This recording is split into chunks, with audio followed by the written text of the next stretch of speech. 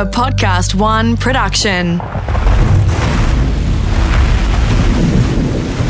This is episode 3 of Lost at Sea. The crew of the Nocturne was forced to abandon the cabin cruiser after being hit by a heavy storm off the northern New South Wales coast.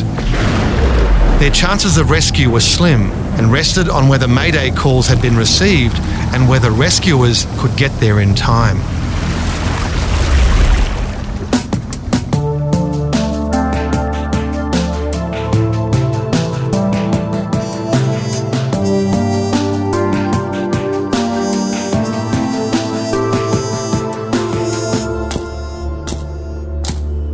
Harry Handicott believed in routine and duty. He'd been a commando in World War II in Papua New Guinea, so he brought a military attitude to his work as a lighthouse keeper. From 1973 to 84, Harry was the keeper of the light at Smoky Cape at Kempsey. The lighthouse stands on a granite bluff 110 metres above sea level, making its light the highest in New South Wales. In the mid-70s, an aerial was installed and the lighthouse had radio communications for the first time since World War II. It was that radio mast and Harry Handicott that gave the crew of the Nocturne a slim chance at survival.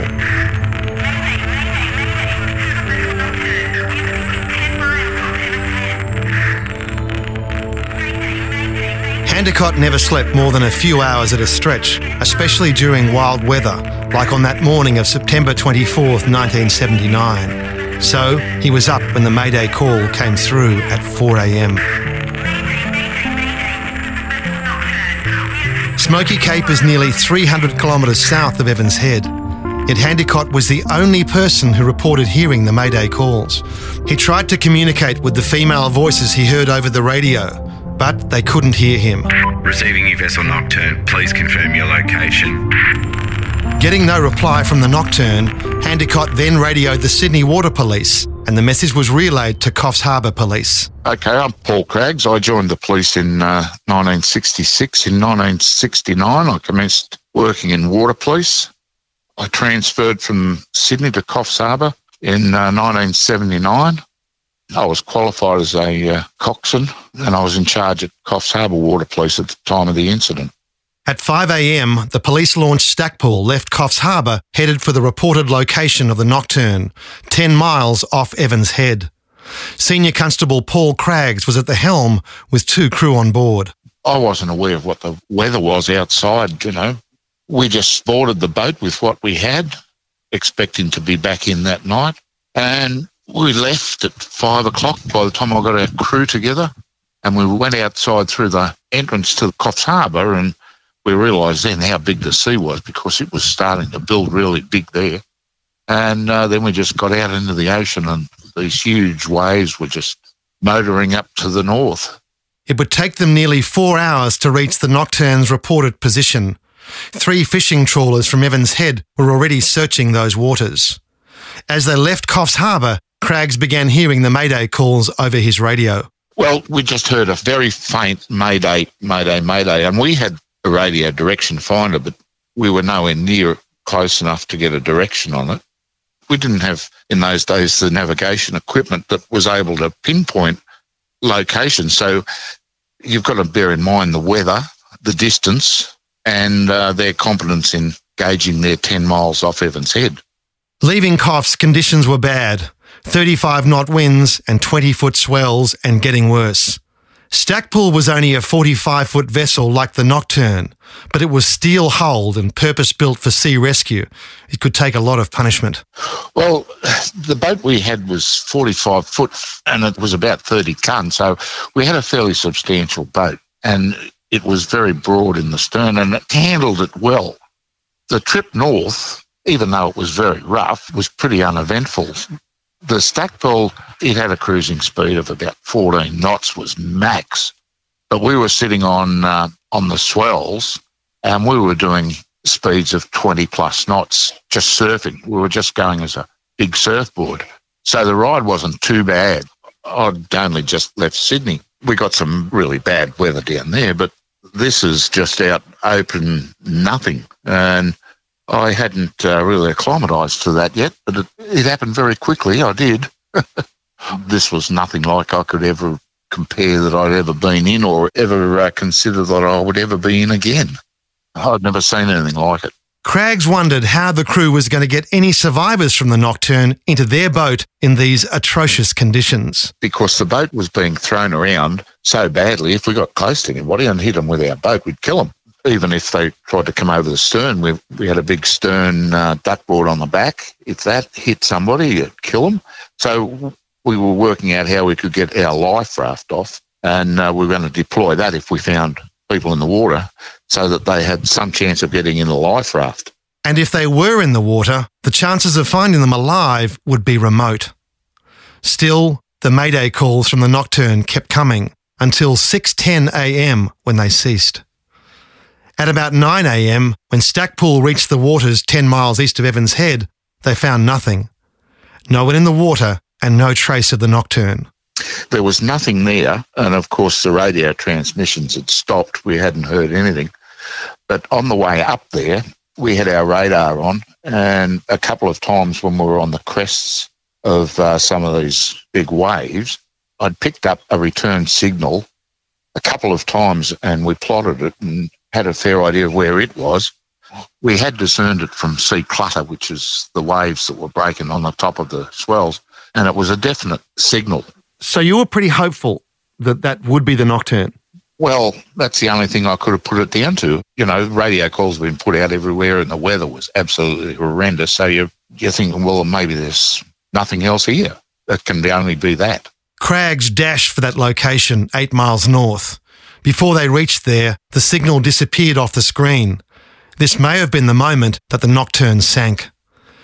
The wind had increased to 60 knots and the swells were at least 30 feet high now. The boat was constantly awash. Visibility was down to 100 metres. The 3 trawlers had headed for the safety of Evans Head long before. The Stackpool was the last vessel on the ocean looking for the Nocturne. Craggs was told that if he wanted to get back into port that night, he had to come now. It's always a concern when you're in that sort of weather, but we were still concerned for the people that had sent the mayday, and we were still able to continue the search. I didn't have any false misgivings about the safety of our boat, but I wasn't worried that it was going to founder because it was a very strong boat. In that sea condition, it's probably one of the best boats we could have had for the job. Well, they advised us if we didn't come in then, we'd have been out there for the rest of the night, and I didn't want to do that with the weather the way it was and just be stuck out there in the dark because you can't see what's going to come and hit you. We'd turned south a couple of times to try and do a bit of a grid search, and we did. But travelling south, which is where we'd have to go to get back into Evans Head, it was just horrendous. You didn't make much progress, and when they said that if we didn't come in now, the tide would have turned by the time we got there, and it would be impossible to cross the bar. Because even getting back into Evans Head was pretty perilous. Oh, well, I could never, ever forget it. Like I said, our boat was 45 foot, and as we turned south, and you'd have to pick your time to turn south too without getting hit by a big wave, we'd come about, and I recall the first section of the wave that we turned into, you'd go up a big rounded section, and I remember looking out to the stern of the boat, and it was already on the wave. It wasn't in the trough anymore. And then we got over the rounded bit, and it just went straight up for about another 20 feet. And then there was a huge white water overcapping the top, which we had to push through. And that was on every wave. And when we pushed through that, then there was a steep decline on the other side, and we just fell straight back down into a trough that was more than 45 foot down, and just throttle off and go to the bottom. The boat had come back up, and then you just put it full throttle and go up over the next one. You know, you might be showing you're doing 20 knots, but you're only doing about 2, if you get my drift. Crossing the bar, when we got to the staging point, we were totally in the hands of the fellas up on the headland who were guiding us in. And he said, just stay where you are, stay where you are. He said, when I tell you to go, he said, just go towards the west from where you are. He said, and then you'll see the rock wall at the entrance. And he said, just give it everything you got and pick the wave that I tell you, and hopefully everything goes good. Well, that's what we had to do. and we caught this big wave. We surfed over the bar on it and got in, and he said, when I tell you to go, don't look back, and anyway I did. And all I could see was this mountain of water behind me pushing us through, and it didn't break, thank God. The Stackpool made it into Evans Head at 1:00 p.m, having left the search area just after 10. Paul Craggs was relieved to be home. He and the crew were battered after 7 hours on that horrendous sea, and the job wasn't done. That was 100% in our mind. That was the reason we were there. And we're thinking, what's happened? Where are they? Have they all perished? Have some survived and they're still in the water, But there was just nothing else we could have done. We'd searched the area that we thought they were in. We'd passed all the information we had on to Sea Rescue and the police, and they were in contact with the aircraft that were searching as well. The aircraft couldn't find them, and there was one chance in probably 100 million that we'd ever find them. So that's in the back of your mind, and knowing what the weather was like and what the sea was like, you're thinking if anybody has survived, I'd have hated to have been in the water out there, I can tell you. The Air Force had a P-3 Orion aircraft up searching in the area. Craggs had passed on the location of the faint radar echo that had flashed across his screen, then disappeared at 9:30 a.m. An Iroquois helicopter was standing by at Evans Head if anything was spotted.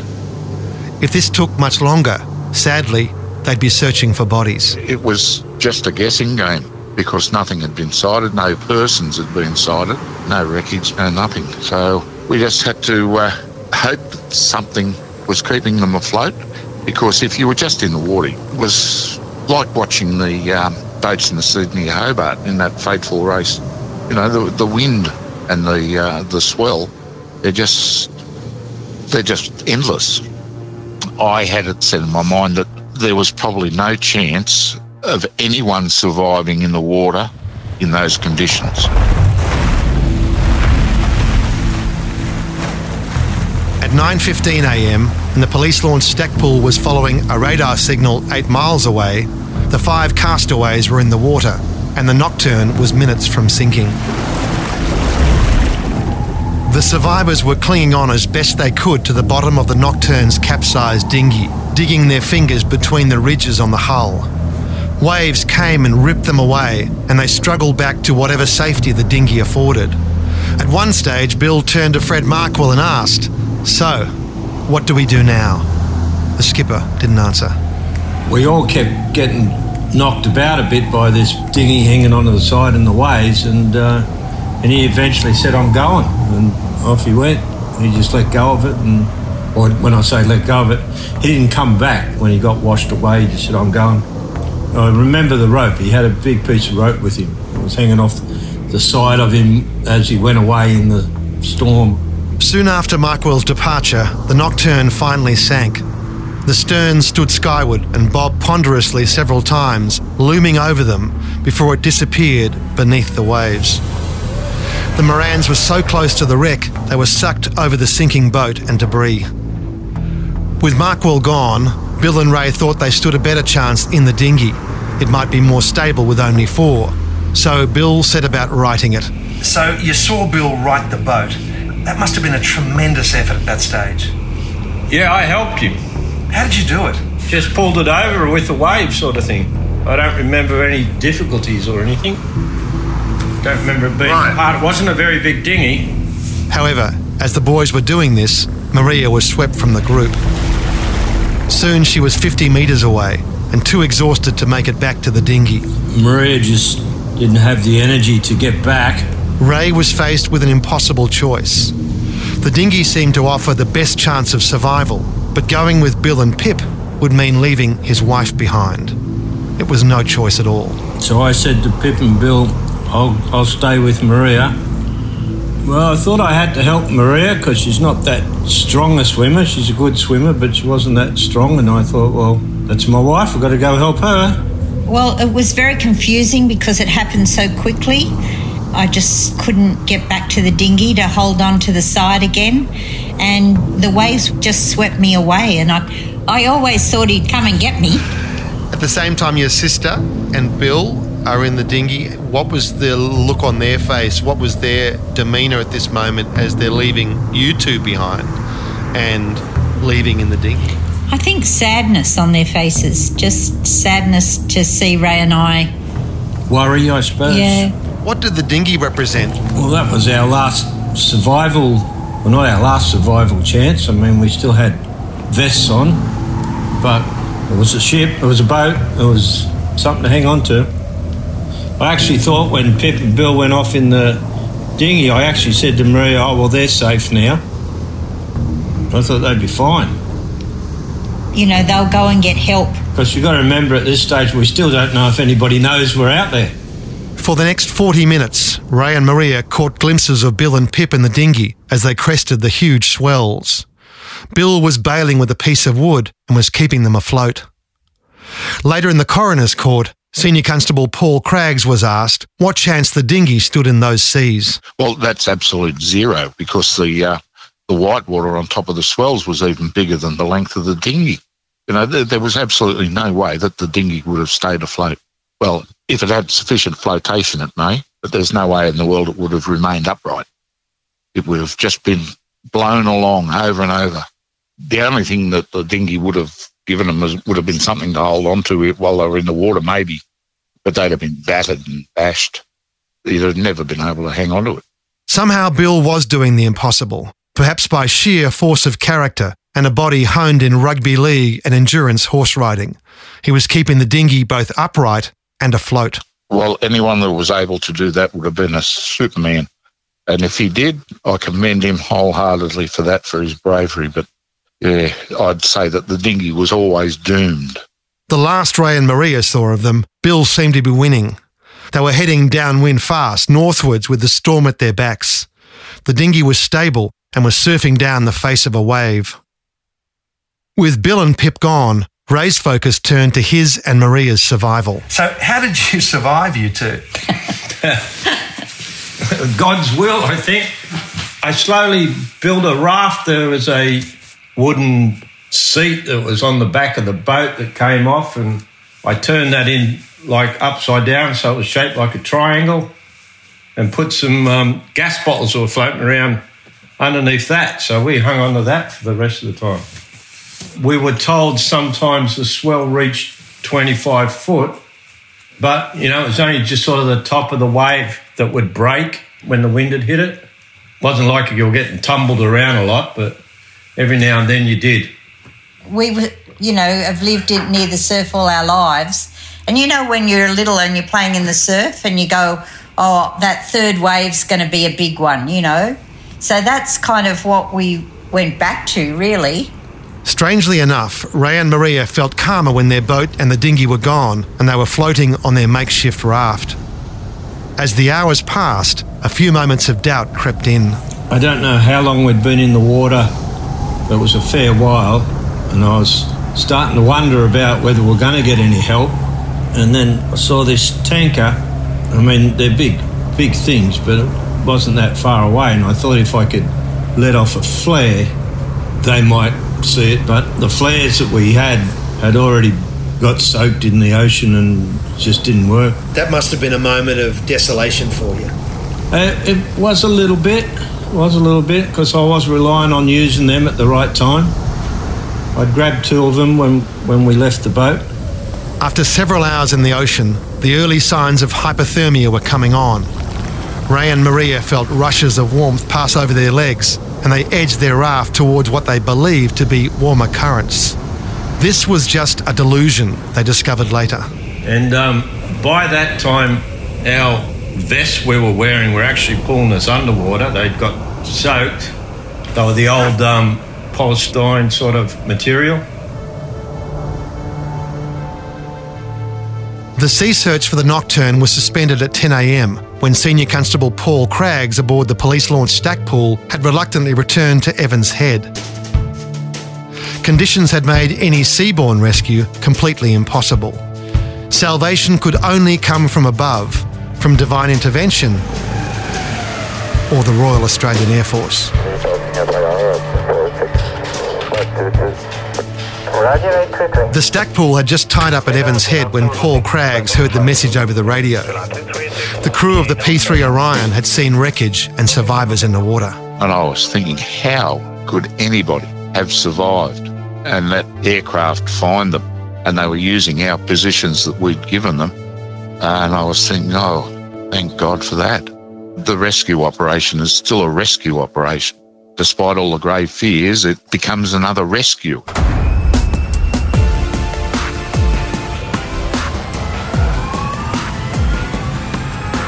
And I'd taken my vest off and I was waving it to the plane. And that's how they saw us. Then he took off, gave us a thumbs up, and I said to Maria, gee, I hope they send a helicopter and not a boat, because I think we're a fair way out.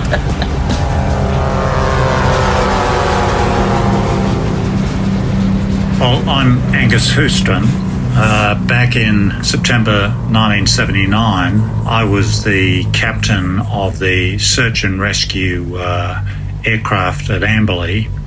We were on a short notice to move, and we were called out, and we flew down to Evans Head.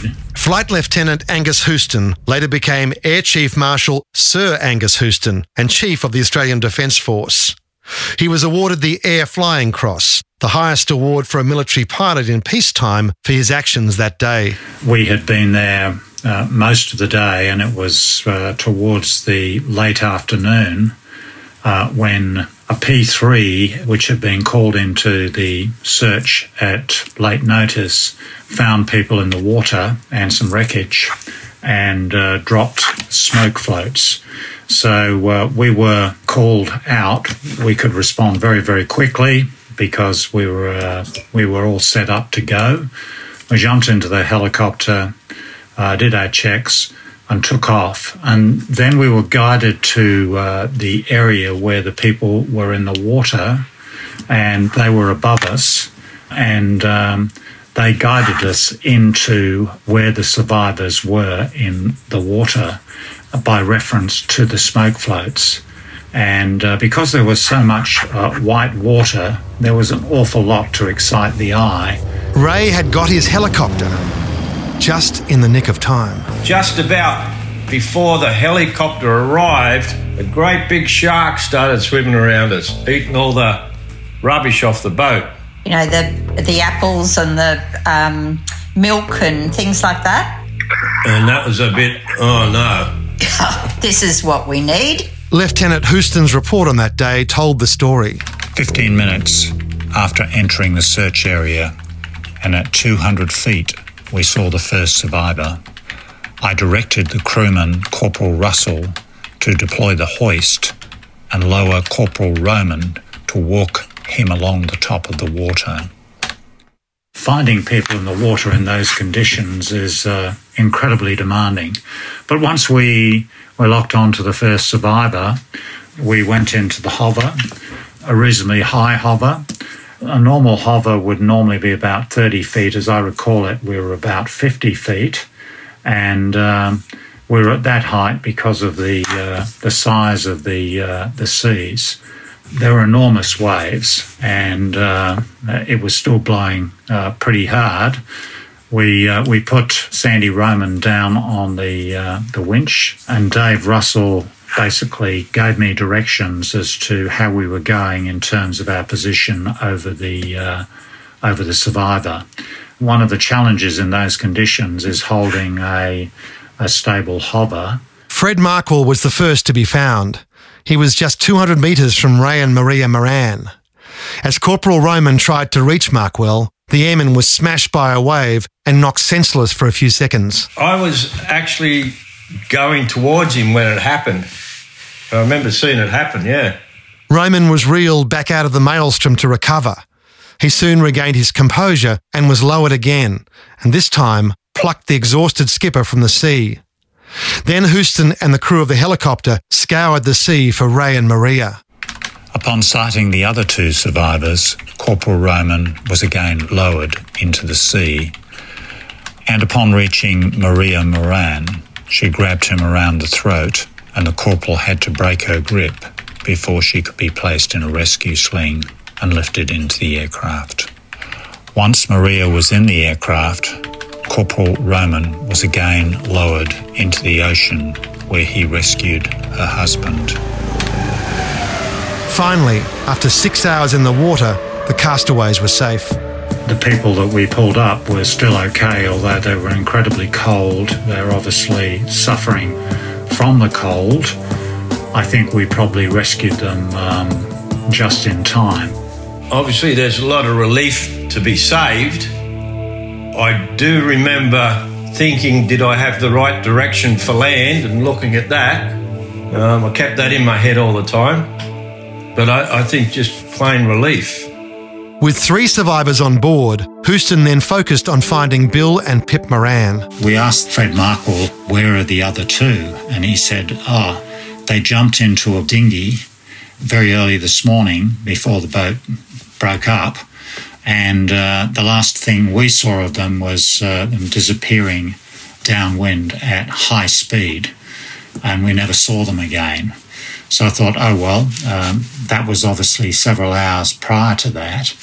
We then went downwind and we did a search where we went from one side to the other across where the most probable track would have been. So we did this for probably half an hour or so. We were then getting low on fuel, and we flew into Ballina and dropped the survivors off close to the Ballina hospital. Ray and Maria expected that Bill and Pip had already made it to safety in the dinghy. Maybe they'd raised the alarm and that was why they'd been saved. They didn't know that Bill and Pip were still on the ocean. Not until we got to the hospital, I think, then we realised that they were still out there. They were both such strong people, like they were very healthy. Young, and they had all that, and you were kind of thinking, they're in that boat, like they'll survive, Fred Markwell didn't expect to see Ray and Maria again and told Ray to his face in the hospital. I was in the same room as him. He was in bed lying in bed, and I was getting up to go to see Maria in her room, and that's when he said it to me. He said, I was surprised to see you made it, Ray. The girls were panicking so much. For Maria, Markwell's comments were the last straw. I think he handled it very badly. When you look at it, it was really Ray and Bill that were doing all the thinking about what they had to do, doing the things manually. I can't even remember him coming down and talking to us, or because Pip and I were together, sitting by the radio, and then afterwards when we'd been rescued and he came up to Ray and said, I had to get away from you, the girls were panicking, and I don't know, it was just this unbelievable that someone could just think of themselves and not everybody on board. He abandoned us. Had Ray not put the radio back together, had not Bill and Ray done what they did with the mask, I don't think we would have made it. The search for 2 people missing in an aluminium dinghy off the north coast will resume at dawn today. The missing couple, Mr. William Moran, 24, and Mrs. Philippa Moran, 21, were among 5 people forced to abandon their cabin cruiser in rough seas on Monday morning. Ray and Maria were not about to abandon Bill and Pip. They spent one night in hospital regaining their core temperature and then joined the search. We were asked if we wanted to go out on the search because, there are a lot of small planes going up. So Ray and I went up and searched in the little plane ourselves, and just remember looking at that water thinking, my Godfather, it was a new day.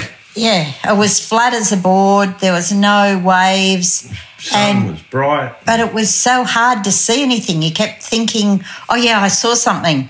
And then you'd get closer and it wasn't anything. It was just the light on the water. We saw some remains of the boat, the roof still floating. Yeah. A flotilla of boats searched for Bill and Pip. 2 P-3 Orions, a Hercules, an Iroquois helicopter, and 4 commercial aircraft scanned the sea from Evans Head to Stradbroke Island in Queensland and about 60 nautical miles out to sea. 2 days after the Nocturne sank, Maria received the sad news that her sister had perished. The body of a 21-year-old woman missing since the cruiser Nocturne sank in rough seas on Monday has been found on South Kingscliff Beach on the far north coast. The body of Mrs. Philippa Moran was found face down on the water's edge about 100 kilometres north of where she was last seen. The dinghy also washed up on Kingscliff Beach, about 500 metres north of where Pip was found at 7:45 in the morning. The search is continuing for Mrs. Moran's 24-year-old husband, Bill. In the days after Pip's body was recovered, more from the wreck washed up on the beach, including a searchlight, some furniture, most of the superstructure, and the nameplate of the vessel. Anne Maria's message in a bottle that gave the Nocturne's precise position as 15 miles off Evans Head. Bill's brother Martin Moran travelled up to Kingscliff with his family to join the search. So we finished up, there was 3 card loads of us. We picked up more in Tamworth, headed out there, met the lifeguard. He showed us around and we started searching. Yeah, I just remembered something else now too. What's that? The next day there was a lot of money swept up on the beach. It was in notes. From the boat, do you think? That's what we thought. In the material reviewed for this case, there's no record of money being found. Martin is adamant this happened. So, if anyone has information on this, please contact the Missing Persons Registry at State Crime Command. The official search was abandoned on September 27th, 3 days after the Nocturne went down. The matter was passed to the Sydney Water Police and William John Moran was listed as a missing person. On October 4th, Philippa Rose Moran was laid to rest in the Catholic Cemetery at Nelson Bay, the place where Pip and Bill had planned their future together on the Nocturne, only to be parted before it had begun. The epitaph recorded that the body of her loving husband William was lost at sea. Then in 2011, Bill's jawbone appears on the beach within a few metres of where Pip's body washed up. And this on the same date as the tragedy 32 years earlier. They perished together on that fearful day, and now they are to be reunited. Bill's remains can be buried alongside his beautiful wife. You could say that against all odds, Bill found a way home.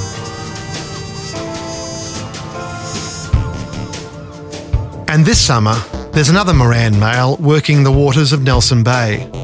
The young man whose DNA sample in jail was the key to solving this mystery, well, he's decided to follow the late Bill Moran to sea. He's taken a job working on the fishing boats. In episode 4 of Lost at Sea, we'll review this case with current-day Water Police investigators to understand why Bill Moran's remains stayed hidden for so long and how close Bill and Pip got to reaching safety. We'll also lay some credit where it's due for the chain of people that made this amazing rescue possible.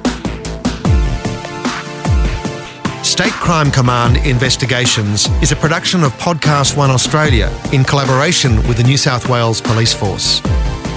Written and produced by Adam Shand. Executive producer Grant Tothill. Original music and mixing by Matt Nikolic. The associate producer is Sarah Grinberg. Research by Nolly Way Shand. Digital producer Jack Shand. Additional editing by Martin Peralta.